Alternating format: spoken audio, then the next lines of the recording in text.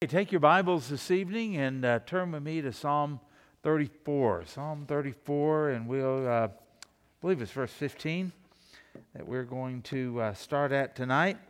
And I hope your day has gone well, and I hope that what we're going to talk about tonight is not your problem right now. But what we're going to talk about will be a problem. It either has been, it is, or it will be. At some time in life. Nobody escapes this kind of stuff, these unjust attacks. You know, we think about unjust attacks, Pearl Harbor, that type of thing, and we think about 9/11, those kind of things, attacks from other countries, and we say, how in the world could they do that? Well, that's the way the enemy likes to work, and those are just illustrations of the spiritual battles that we face. The demons of hell don't play fair. And the devil doesn't organize things and look around and say, oh, well, you've been through a lot lately. Let's just back off and give you a little rest. No, he pounces on those kind of things and organizes his demons to attack us. And then we also face this kind of things sometimes in our family, sometimes in the workplace, sometimes from complete strangers. I was in Walgreens one time. And I was getting ready to go check out, and I inadvertently stepped in front of a guy, and man, it made him mad. And I apologized and said, I'm sorry, I don't always see well, and I wasn't paying close attention, and, you know, my bad, and all of that. And I thought he was going to want to step outside, and he accused me of doing it on purpose because I didn't think that he was anything, and I thought I was better than him, and I could just step in line in front of him. Well, that wasn't true in any way, shape, or form, and yet he just was not convinced. You ever had something like that happen? Sometimes it's somebody maybe you're driving, and they honk at you, and you say, oh, man, I'm sorry, I didn't mean to do that, and they glare at you, and, all those kind of things that they do when they pass you by, and you feel terrible about it. Have you ever had a time when maybe you said something to somebody, and then after it came out of your mouth, you remembered a situation they were in, and you go, I shouldn't have said that. That was exactly the wrong thing to say. And then maybe later on you hear from somebody else about what you did, and you go, no, that's not really what I did. Unjust accusations that will come our way. And what do we do, and how do we handle these kind of things? And David gives us some very, very practical things, but it's not really about us, okay?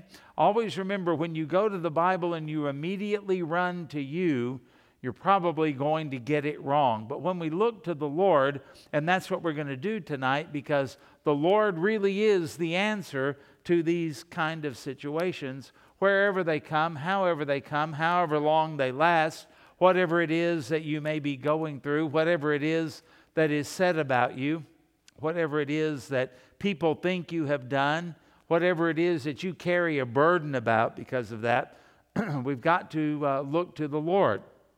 Now, it'd be nice if we could open up and come to this psalm, and it says there's 3 easy things to do to make all of this go away, but there's not. And David would really understand that much better than we would, because he was constantly under some kind of attack, wasn't he? And you think about how he had to run for his life. You think about the things that were said about him. And, the bad thing about accusations and attacks is sometimes we're deserving of them. And whenever there's something that I can identify that I actually did wrong and meant to be wrong in it, then everything kind of makes sense. Well, I was a fool and I shouldn't have done this, and I'm reaping what I have sown. Sometimes it kind of fits. I don't like it and I wish it would go away, but at least it makes sense. But sometimes there are these things that just kind of seem to come out of nowhere, and you don't seem to deserve them, and you can't make them go away. And there's no 1, 2, 3 in the Bible that just poof and it's gone. We've got to always look to the Lord, which leads me to believe that the Lord sometimes allows these things to come so that we might look to Him and not just take life for granted. We just kind of believe that everything ought to be hunky-dory in our lives and we ought to just have no problems or anything like that, and that problems and trials and these kind of accusations, that they're the aberration in things. And yet really, living in a fallen world, these things are normal. What's abnormal is to have any kind of peace or to have any kind of joy, and only the Lord can give you that. And of course, that's part of the fruit of the Spirit. Let's see. Let me get here to the right page. I was thinking about this, and this kind of fits. And I may have heard this somewhere, I don't know, but it said to get a better outlook, you need a better uplook. For a better outlook, you need a better uplook. And I think that's where we mess up so many times. Things happen to us that we didn't see coming, and we look to that person, or we look to our circumstances, or we look to our own abilities, and our outlook just gets darker and darker, cloudier and cloudier. Things get out of focus, and the burden gets greater and greater, and we're weighed down by it, and we get anxious and stressed out, those kind of things, when the thing that we need to do whenever these come is to look up to the Lord. And I know we all know that, and I know we all say that, and I know we all think that we do that, but I would like to ask you a question.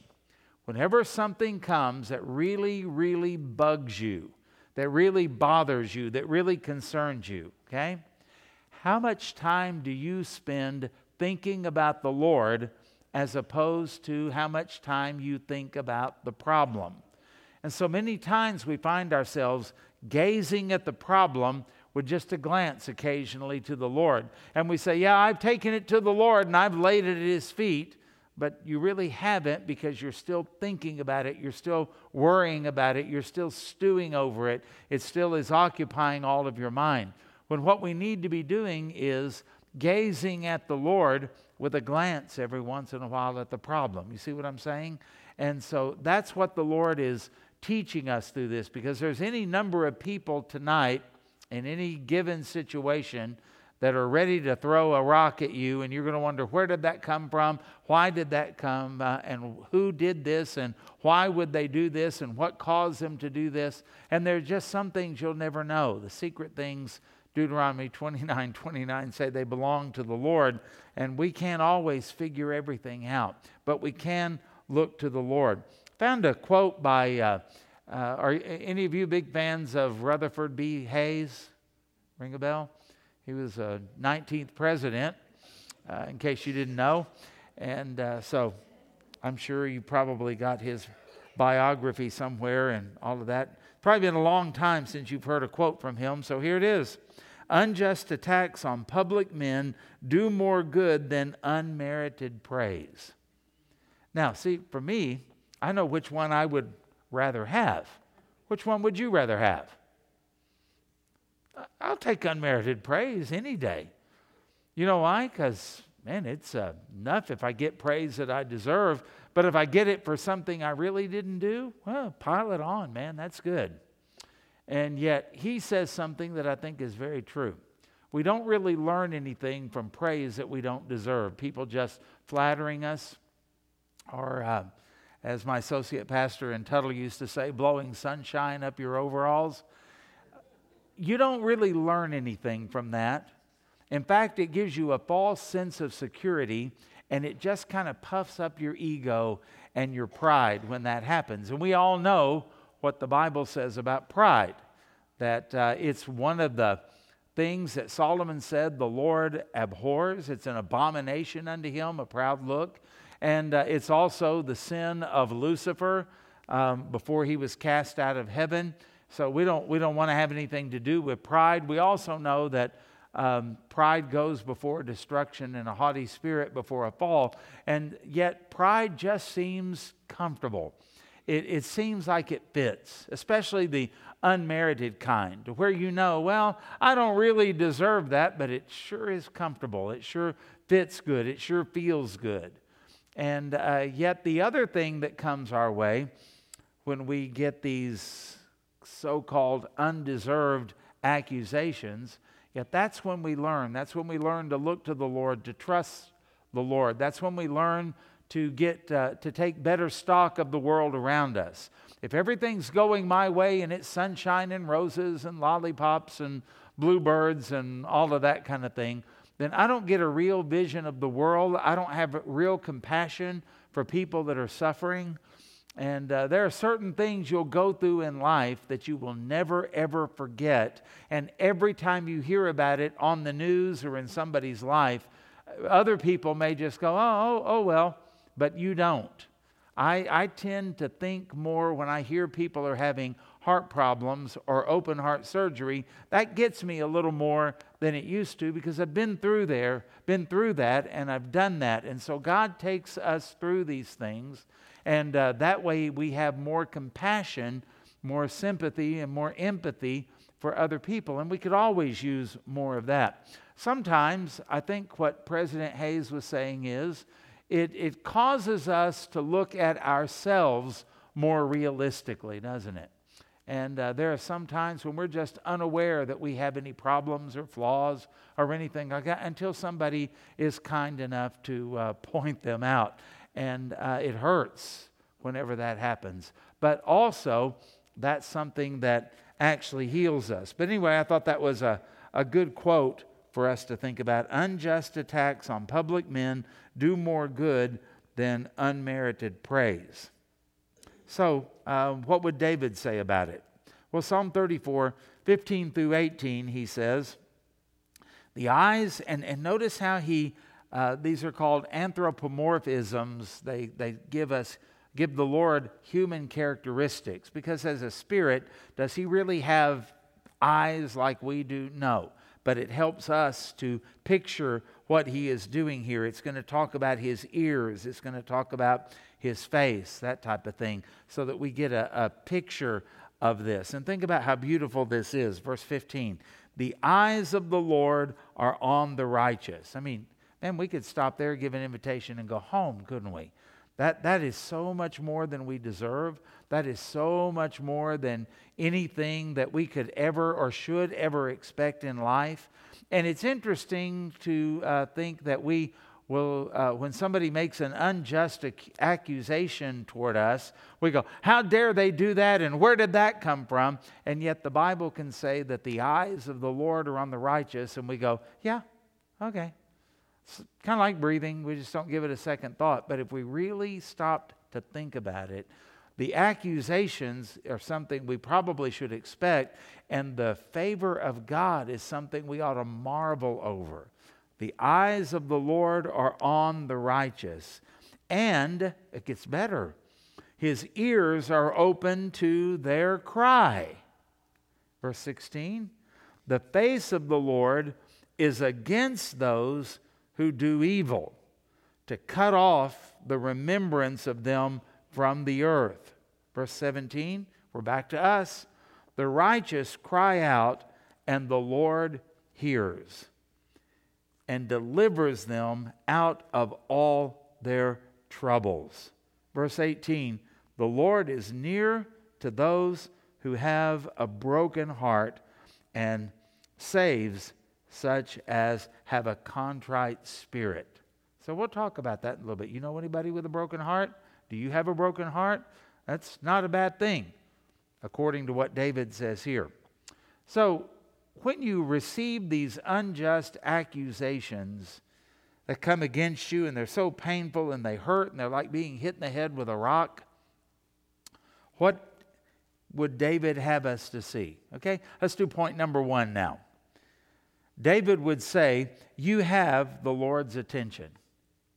You know, it doesn't feel like it. Sometimes we think we've got to inform the Lord. Lord, these people are coming after me, or they're doing something that's unfair.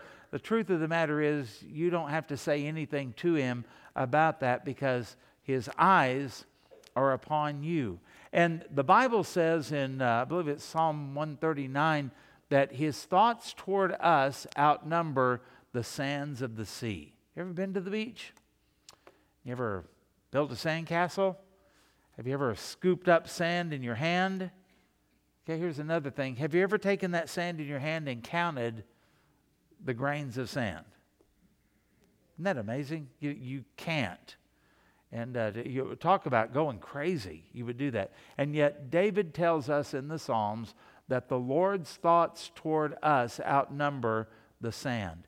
And I got a feeling he's not just saying it's more than that little bit of sand you can hold in your hand. I don't have very big hands, so I can get the sand. I can hold wet sand better than I can the dry kind. It kind of slips through. And yet the Bible says that the Lord's thoughts toward me outnumber the grains of sand. Can you imagine how many times he has thought about you today and you thought you were being ignored? You thought you were alone. You thought nobody cared. You thought nobody saw. You thought nobody was really paying any attention to it. And so David says up here, you have the Lord's attention, because he's always watching after us. He never looks away. And only a powerful, omnipotent God can do this, because I can't look multiple places at the same time with full attention. But the Lord can, and the Lord can look at all of his children. I wonder how many Christians there are worldwide. And all of them have his attention just like we do. And the attention that we have is as if we were the only one on earth. Can you imagine that? The Lord, I used to take my kids out, and with 3 kids, sometimes, we tended to do things as a group. And every once in a while, I would take them out and say, this is a special day, and I'm going to take you out, and you get to pretend you're the only child. And I think Jenny particularly liked that, being in the middle. And so we'd have a good time. And on that particular day, they had my attention and all of that. Have you ever thought about the fact that God treats you as though you were the only one in the family, and yet there are millions, if not billions, in the family, and everybody has his full, undivided attention, no matter where you are? And so when you find yourself in the valley of the shadow of death, what does Psalm 23 tell us? I'll fear no evil. And why will I fear no evil? You're with me. Yeah, you're with me. I didn't have to call him. I didn't have to summon him. And that's why I've been noticing a lot of songs that I like, actually, and songs that I have sung in the past. They kind of give the idea that God's way off somewhere, and if I just call on him, all of a sudden I hear the bugle and the horse hooves hitting the pavement, and here he comes to the rescue. Well, that's not really the picture the Bible gives, is it? It's not that the Lord comes running to us. It's that the Lord is with us wherever we may go. We have his attention. Now, let's also be fair. That's also in the bad times too. That's also in the times of our sin, isn't it? We never get away from the Lord. We can't hide. We can't, sneak off or do anything like that. With little grandchildren like we have, you kind of relive raising your own children. And it's just kind of funny seeing them when they're little and they have been told no on the piece of candy by their parents. And then you see them and they are standing behind the curtains and you see their feet sticking out. And they think that they are hidden, don't they? Isn't that right? Do you remember playing with your kids or your grandkids hide and seek? It takes them a while to kind of get the concept, doesn't it? And they think that if they can't see you, that you can't what? See them. Yeah. And you see them. There you are. One of these days you'll get it. Now, my older grandkids have gotten it. I can never find Maverick. He's learned how to hide. He's learned the secret. But the other ones, it's really kind of funny. And especially with Molly and Emma, they're kind of funny too, because they don't think hide and seek is any fun unless you can find them. And so when you're looking for them, I'm over here, come get me, Big G, that kind of thing. And I don't know why I'm telling you all that, except to say, sometimes we're like those little kids. And we tend to think that if we don't see the Lord, he doesn't see us. No, this promise, the eyes of the Lord are on the righteous. That means all the time, full attention in the good times, yikes, and also in the times when we are rebelling against Him, when we're doing our own thing, and we think we're hidden. We don't think anybody sees, and yet the Lord sees all of that. Even the darkness, David says in another place, is light to Him, because He is light. And He's with us. His Holy Spirit indwells us. And David, another time, says, where can I go from your Spirit? And then he names a bunch of places you can't get away from Him. Ask Jonah what that's like. I'll get on this ship. I'm not going to Nineveh. I'm going to go to Tarshish, and I'll just go away from the Lord. Well, what happened? The Lord was with him, and the storm comes up that was from the Lord. Jonah gets thrown overboard. Oh, and there just happened to be a submarine called a Big Fish, and takes him where? Right where he needed to get off. And he gets off at Nineveh, and he goes in and half-heartedly preaches to them. And I think it's wonderful and wonderfully encouraging. A half-hearted sermon by a half-hearted prophet brings revival.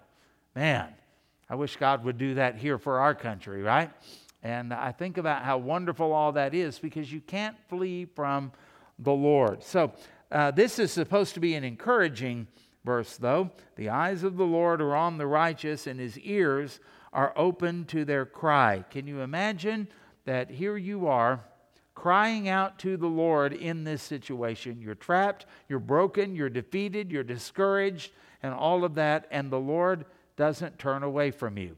The Lord doesn't back off from you. Maybe even if you're wrong and you're the cause of all of it, He doesn't turn away from you. He doesn't withdraw His presence. He doesn't hide from you or anything like that. He is open to your cry. And I think about the wonderful story of the prodigal son and that wonderful father there, who, even though his son has gone and taken the inheritance, and you do realize to take the inheritance like that son did, that meant he had to sell some of the family land that had been in the family since Joshua gave it to them, and he sells it.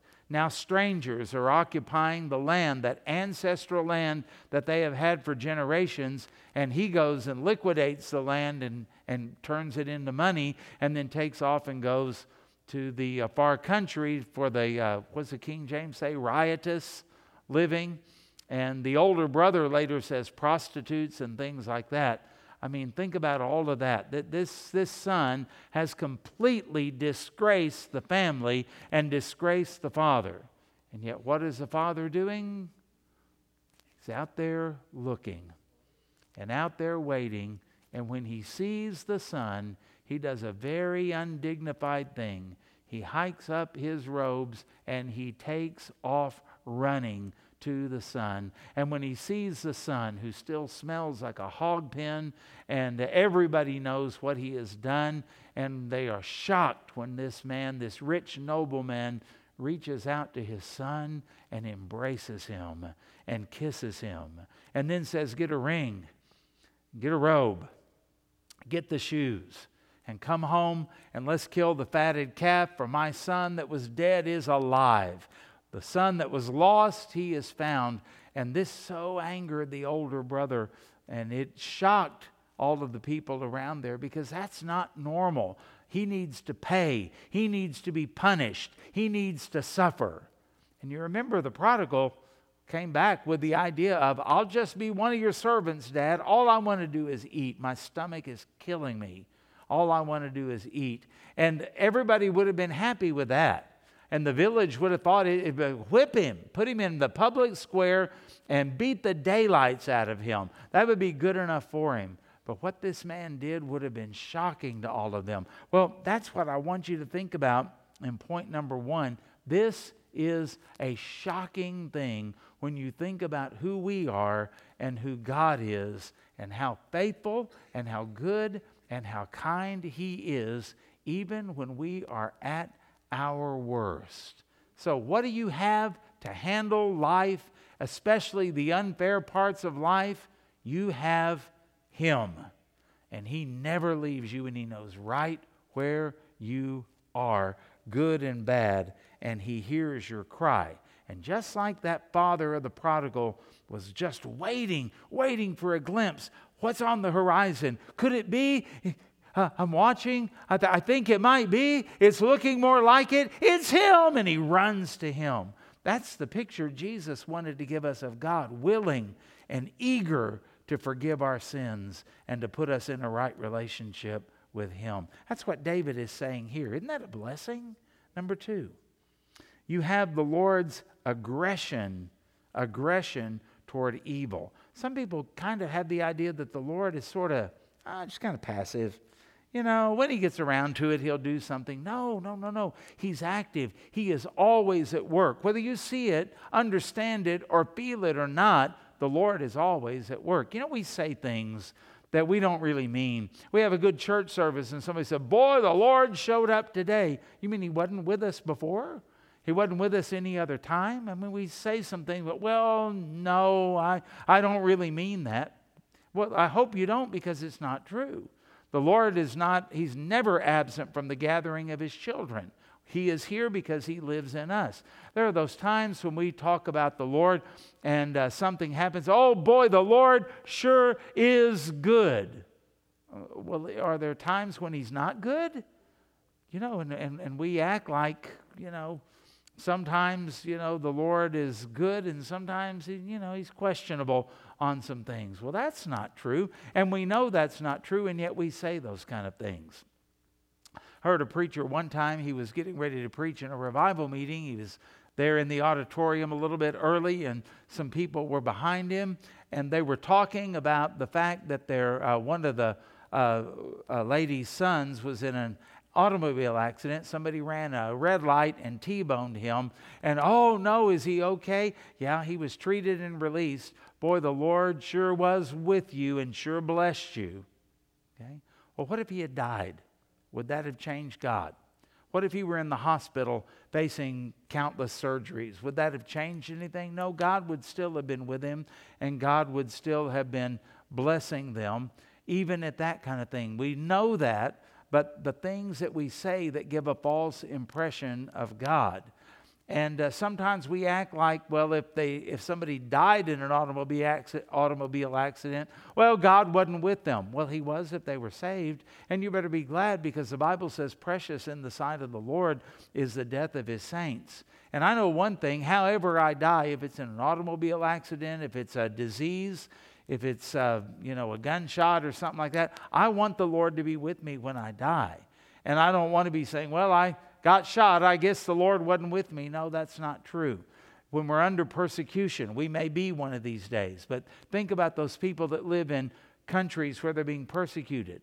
Is the Lord not good because they're in jail? Well, of course He is. Is the Lord not with them because they're in jail? Well, of course He's with them. And so we've got to get these things out of our minds. And so many times we pray, oh Lord, please be with me. And I understand that. I know what you mean. But we need to weed that out, because that implies that there are times when the Lord is not with us. You know, first time I thought about that was going back when Papa Sam was preaching one time, and he talked about the Great Commission. And in the Great Commission, Jesus said, of course, go into all the world, preach the gospel. And He said, and lo, I am with you until the end of the age. And I remember Him saying, I was just a kid, that one of the dumbest prayers we ever pray is when we're going out on church visitation and we say, oh Lord, be with us. He goes, you've got it in black and white. He has promised to be with you always, especially then. And that got me to thinking, how many times do we say things that are not biblical, that give a bad impression of our God, that can even give the impression to lost people around us that our God's kind of hit and miss? Sometimes He's on, sometimes He's off. Sometimes He's with us, sometimes He's with somebody else. Sometimes He does good things, and sometimes He does some bad things. I mean, what are we really communicating in all of that? So I want to challenge you to think about it. And I want you to think about what these verses are saying here about the Lord's aggression toward evil. God is never passive, and there's never a time when He just says, boys will be boys, and that's the way the world is, and lost people will be lost people. The Lord always hates evil. Look at verse 16. The face of the Lord is against those who do evil, to cut off the remembrance of them from the earth. Really? That's what it says. And we're so busy telling lost people, God loves you and has a wonderful plan for your life. Not if they don't get saved.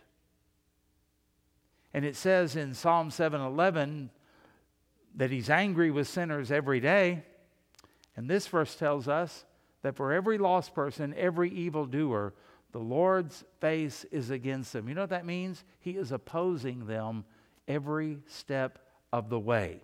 He is limiting them every step of the way. You say, well then, if that's true, why did Hitler kill 6 million Jews? Because God didn't want him killing 30 million. And he opposed him every step of the way.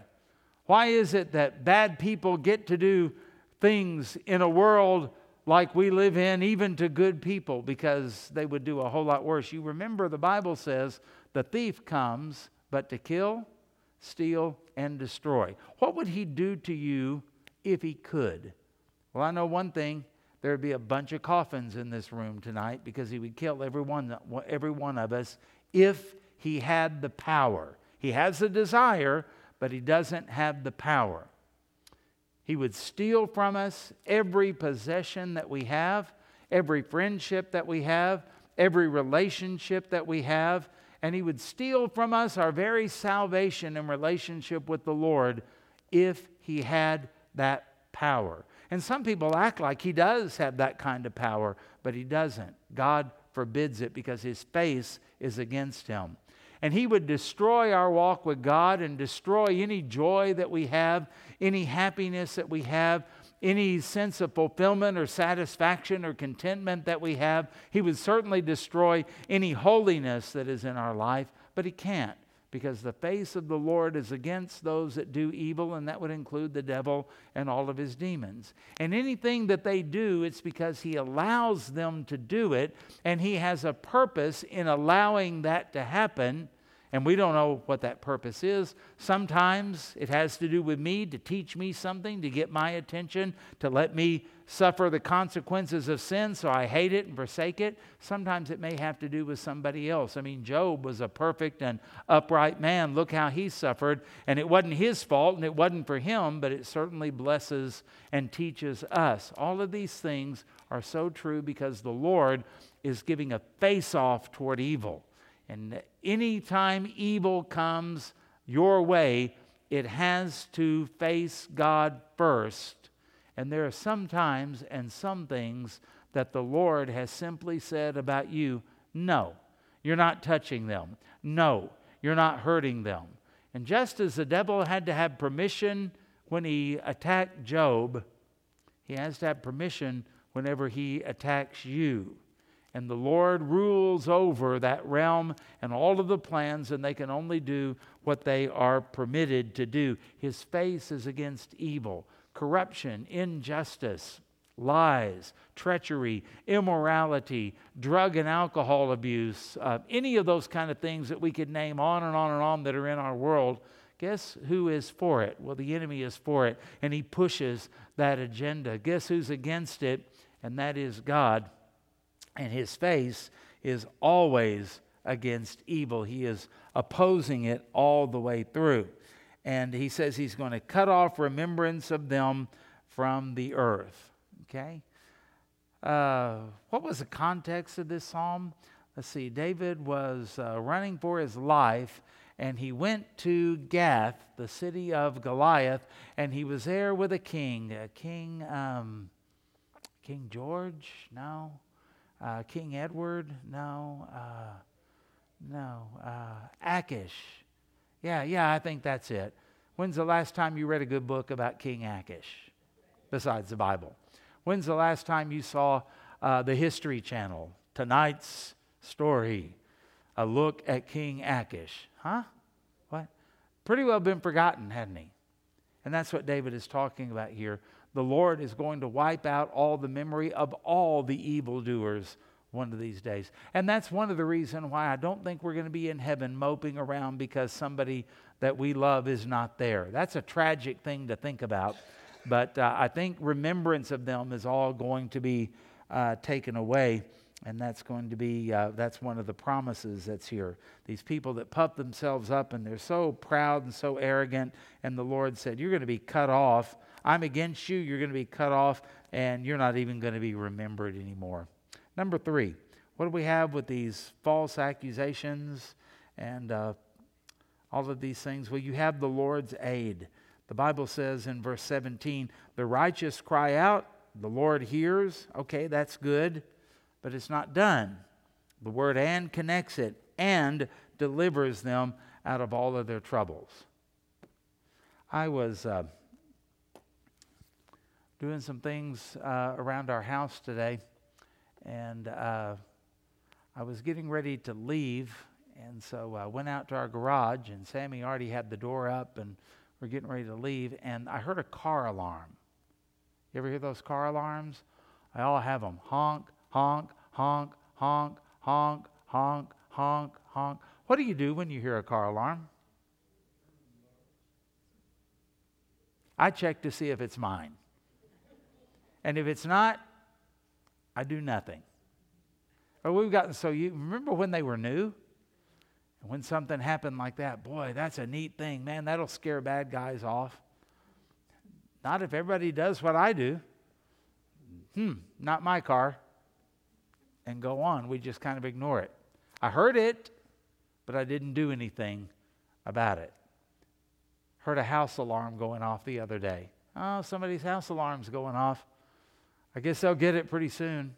I mean, probably I should have taken off and gone over there and see if there was a bad guy in the house or something, but I didn't. Why? We get used to those kind of things and we hear them, but we don't do anything about them. Can you imagine if we were in trouble and the enemy's attacking and we cry out to the Lord and we're just a car alarm? We're just a house alarm. Somebody will shut that off in a minute. Surely it's nothing. No big deal. There's probably nothing going on there. Can you imagine if God did that? But David assures us that the Lord is not only watching over us and not only opposing evil, but when we get into these situations and we cry out to Him, here's a promise. He hears us.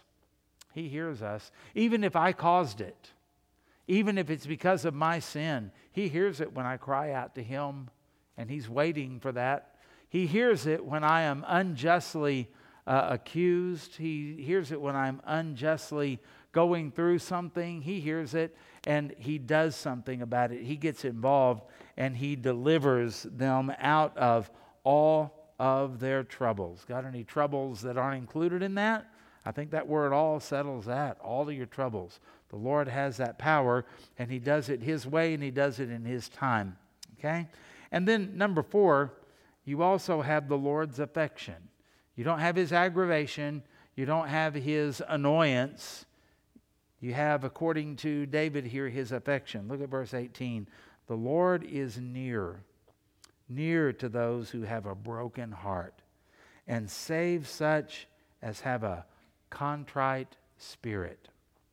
You know, there's a lot of arrogance in the world today, and we like to boast in our strength. I'm a strong person. I'm experienced and I'm wise and I can handle this.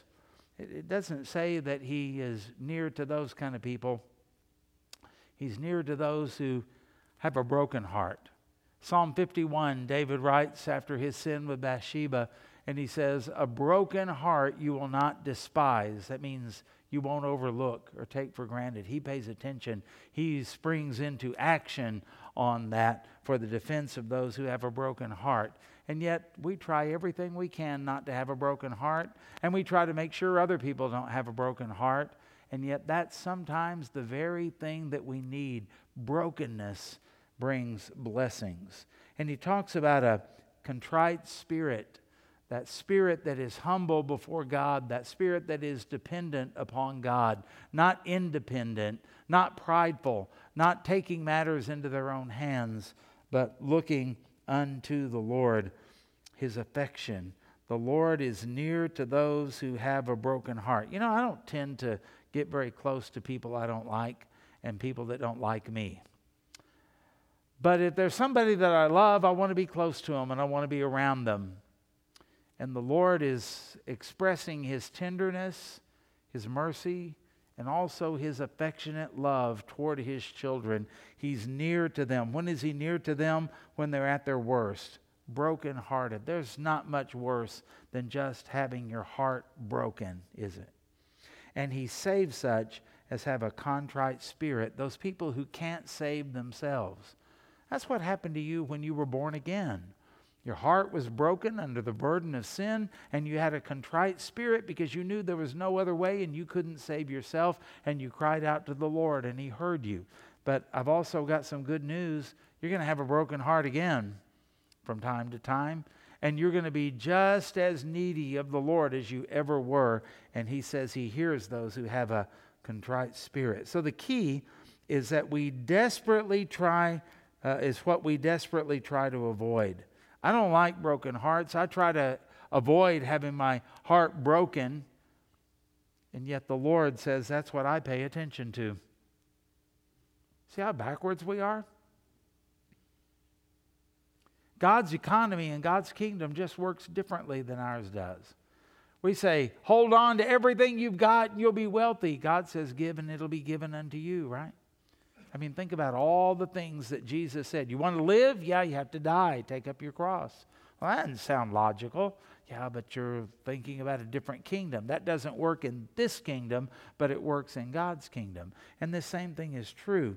The broken heart and the contrite spirit, and that's what we don't like. So what He's saying here is look up. Look up. Whenever you're in trouble, look up. Whenever you're discouraged, look up. Whenever things don't seem to make sense, look up. God is on the throne and God is in control. Okay? I want you to read the Minor Prophets sometime and see how many times God says, I know you're in bad shape right now, but just wait, because one of these days I'm going to overthrow every throne and I'm going to overthrow all of the kingdoms and I'm going to assert myself like you have never seen before. There's a better day that is coming. That's why we've got to look to the Lord. I want you to turn in your Bibles to the 6th chapter of Isaiah, and I want you to stand while we read this, okay? Isaiah chapter 6. Uzziah the king is getting ready to die. He's been a good king for over 40 years. What are we going to do without Uzziah? And it's as if the Lord says here, don't worry about it. Governments mean little or nothing to me. They come and they go. Kings are no big deal. I reign supreme and eternal, and my word stands. So let's stand together and let's read Isaiah chapter 6. Okay?